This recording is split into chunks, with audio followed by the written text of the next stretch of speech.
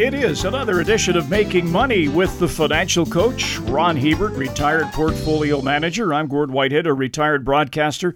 So much to chew on right now, Ron. Let's start with something that's been in the news of late. China. We've talked about China so much over the years about how they're this big economy and everything's manufactured over there and they're leading the world. Right now, that's not the case. They're in a little bit of trouble, aren't they? They've got demographic problems. They've got youth unemployment that last time I looked, and it's still going up, was 22%. They've got a massive housing bubble.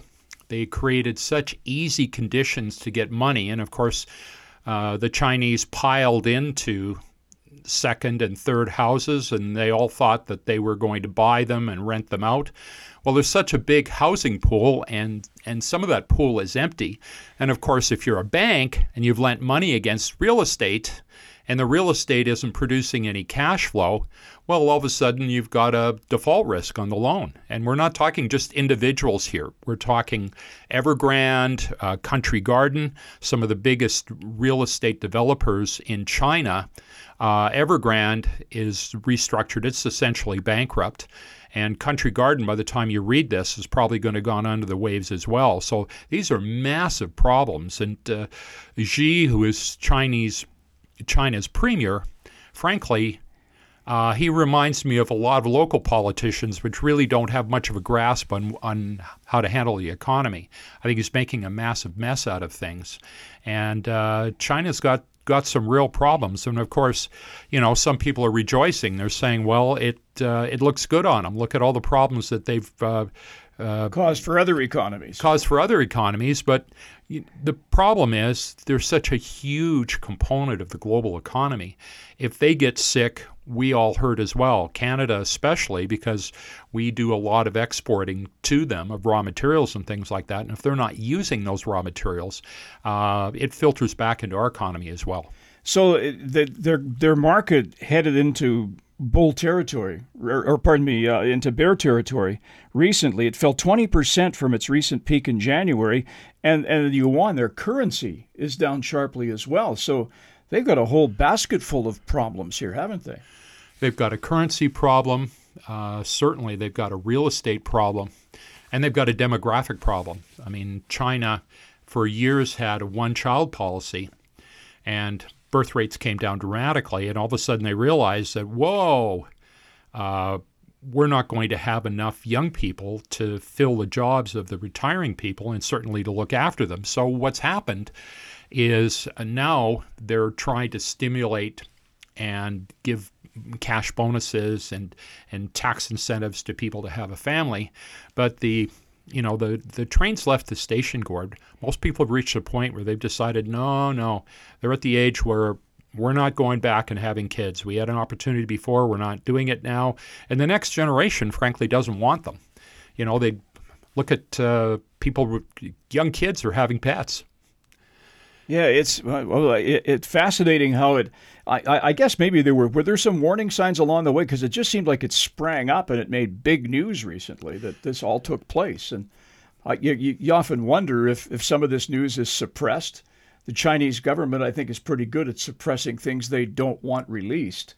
Well, youth unemployment is one of them, where they quit announcing youth unemployment once it hit 20%, because, frankly, that's an embarrassment for the country. Well, there you go. That's the update on China for those of you who are paying attention to the news. We want to pay attention to a question that we got from a listener. This is a good one, Ron. We often say to people, look, if you have a question or something that we've covered on the show that you're not sure about, feel free to contact us through our website, letsmakemoney.ca. This one came in. Why are the Bank of Commerce, Bank of Nova Scotia, Bank of Montreal, I don't think it's just those three. I think it's all the Canadian banks are a little bit soft right now. Do we look at these as a buy opportunity? Well, the banks have been weak lately, and you have to understand what has driven them down. The first is high interest rates will cause mortgage defaults, and we're not just talking about China. You know, the average 5-year mortgage here a little over a year ago was under 3%. Now you're getting mortgages between 5 and 7%, depending on your credit rating.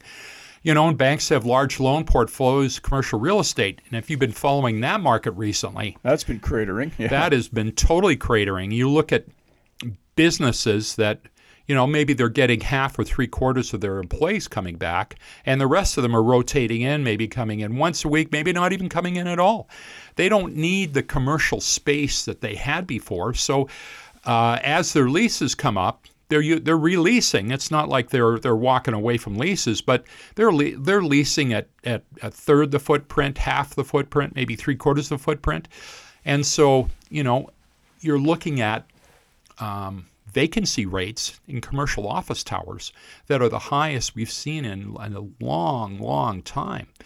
And this isn't going to get better. In some key buildings that we've seen sell in Canada and the United States, some are selling as low as 40 or 50 cents on the dollar. So most people are holding back. They haven't started to sell yet. But when banks foreclose on them, then these buildings get put up for sale. And when you start seeing a lot of for sale signs up, you realize that, hey, we have a huge problem. And the big banks in Canada have a large commercial real estate portfolio, and they're going to have to take some major write-downs, and that's being reflected in the stock. Also, we have the possibility of a global recession. And the interesting thing about recessions, Gord, people don't realize that recessions often take place a year or two after we start seeing the rise in interest rates. So we saw interest rates start rising in spring of 2022.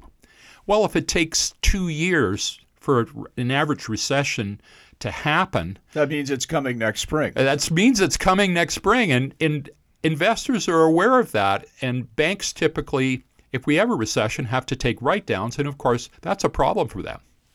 What about, we had failures of banks south of the border. I remember the one in Silicon Valley, the Silicon Valley Bank, isn't that what it was called? Yeah, Silicon Valley Bank, and there's been 4 high-profile bankruptcies among regional banks. Some of it has been due to incompetence, but some of it has just been due to conditions have changed so quickly. So people are wondering, well, if we're starting to see bank after bank, is this going to be a domino like we saw in the 90s and with the financial crisis, especially in the U.S. between 2007 and 2009?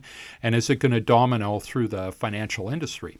And, of course, you have in Bank of Nova Scotia's case, well, they are focused on Latin America, where they have a large banking presence. Well, emerging market. I mean, it's probably a smart play at one time, right? Maybe that's not the case now. Well, right now you've had a swing in countries, Mexico and on down into South America, that are moving away from democracy and free enterprise more towards socialism and nationalizing key industries. And that historically has never been a great place and time to be in a bank. When governments are taking assets away from private enterprise, it's worrisome. And of course, then you start getting inflation, you get mismanagement. And, investors have tweaked into this stuff, and we've seen Commerce and Bank of Nova Scotia are down 30% from the 2022 highs. Bank of Montreal is down over 20% as of a couple of weeks ago when I last did the calculation. So, the banks are taking a hit here because investors are looking at the tea leaves and aren't liking what they're seeing. Okay, so what about where interest rates are right now? We know that they're high, and banks work on spreads often, don't they? Yeah. And so the positives for the banks, typically if you start seeing 30% plus hits in the bank stocks, it's generally time to start putting them on your radar. And investors are starting to be attracted to the yields. Bank of Montreal, 5.1%. Commerce has got a yield of 6.4%. And Bank of Nova Scotia, with the extra worries of their exposure in South America, is yields as high as 6.7%. We haven't seen yields like that in almost 15 years. So interest rates have quit going up. So most analysts think that worst case, maybe we have one more rate increase ahead of us. It could be a while before rates start coming down, but rate increases, the bulk of it looks like we've seen it in the rearview mirror. That's good for banks. And of course, Canadians We like our banks. We love our banks. You know, we have a love-hate relationship. Every time you see someone stomping out of a bank, they're complaining about service, they're complaining about fees. But you ask them what they'd like to own, and they want to own the banks because they like the high dividends, they like the profitability. So it's a love-hate relationship. You hear a lot of grumbling, but when prices get cheap, the bargain hunters are in there, Gord. Of course, the pressure's on now in a situation like this when I ask this question of you, because you spent 40 years in this business. Nobody can predict the bottom. I don't care who they are. Yeah. So, but you have to think we got to be getting near some kind of a threshold here where you might want to pull the trigger and buy some of these banks, right? You know, I've never really been very good at picking the bottoms of stocks. I've generally spent my career buying quality names when they look inexpensive and adding to those positions anytime they pull back in price or start looking cheap.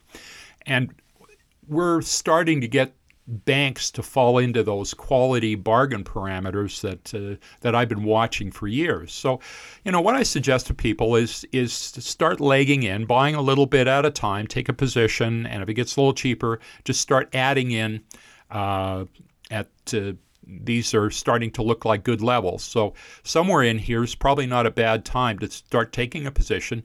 Go on dividend reinvestment plans. So especially if things stay down for a while, because we have a recession, doesn't mean things are going to bounce back right away. In fact, even if they stay down for a while, if you're on dividend reinvestment plan, it just means you get to buy more stock at a cheaper price. Yeah, a cheaper price. So that doesn't look too bad. So in my portfolio, Canadian banks, I've always considered them to be buy and hold securities. And since I'm a long-term investor, banks are high on my radar right now because they've taken some of the biggest hits. But in Canada, the banks have been some of the best long-term performers of any sector. So when they get cheap, keep your eyes open. I've told the story many times about the lady who was our accountant when I first came to Edmonton to work in radio, and she was a very sage lady. And her advice to me, Gordon Whitehead, you buy banks and you never sell them. And God bless her. God rest her soul. I've done it. And over the long term, I certainly don't regret it. They've been nothing but positive. I mean, sure, we take some hits every once in a while, but name me a stock that doesn't go through that. Nothing continually goes up. They have peaks and valleys, right? They have peaks and valleys, and historically, when you've got the banking sector in Canada earning 10% growth a year in earnings over decades, this has been a pretty good place for Canadians to have some of their money. So there you go, a little update on the Canadian bank situation and also a little discussion on China. Here we are in an interesting period of time with the environmental movement and everything. In our next episode of Making Money, Ron, we want to take a look at oil. And, the question could be asked, are we ever going to see another bull market? We'll give you our thoughts on that next time around on Making Money. If you have a question or a follow-up, letsmakemoney.ca or through the CFCW.com portal. We're back next week. On behalf of the financial coach Ron Hebert, I'm Gord Whitehead. We will join you then. The information presented is derived from sources believed to be reliable. This material is presented for information purposes only and does not constitute investment advice. Before acting on any investment information, a person should seek advice from an investment professional. The presenters may or may not hold positions in the securities discussed on this show and will not be responsible for any losses sustained from acting on this information.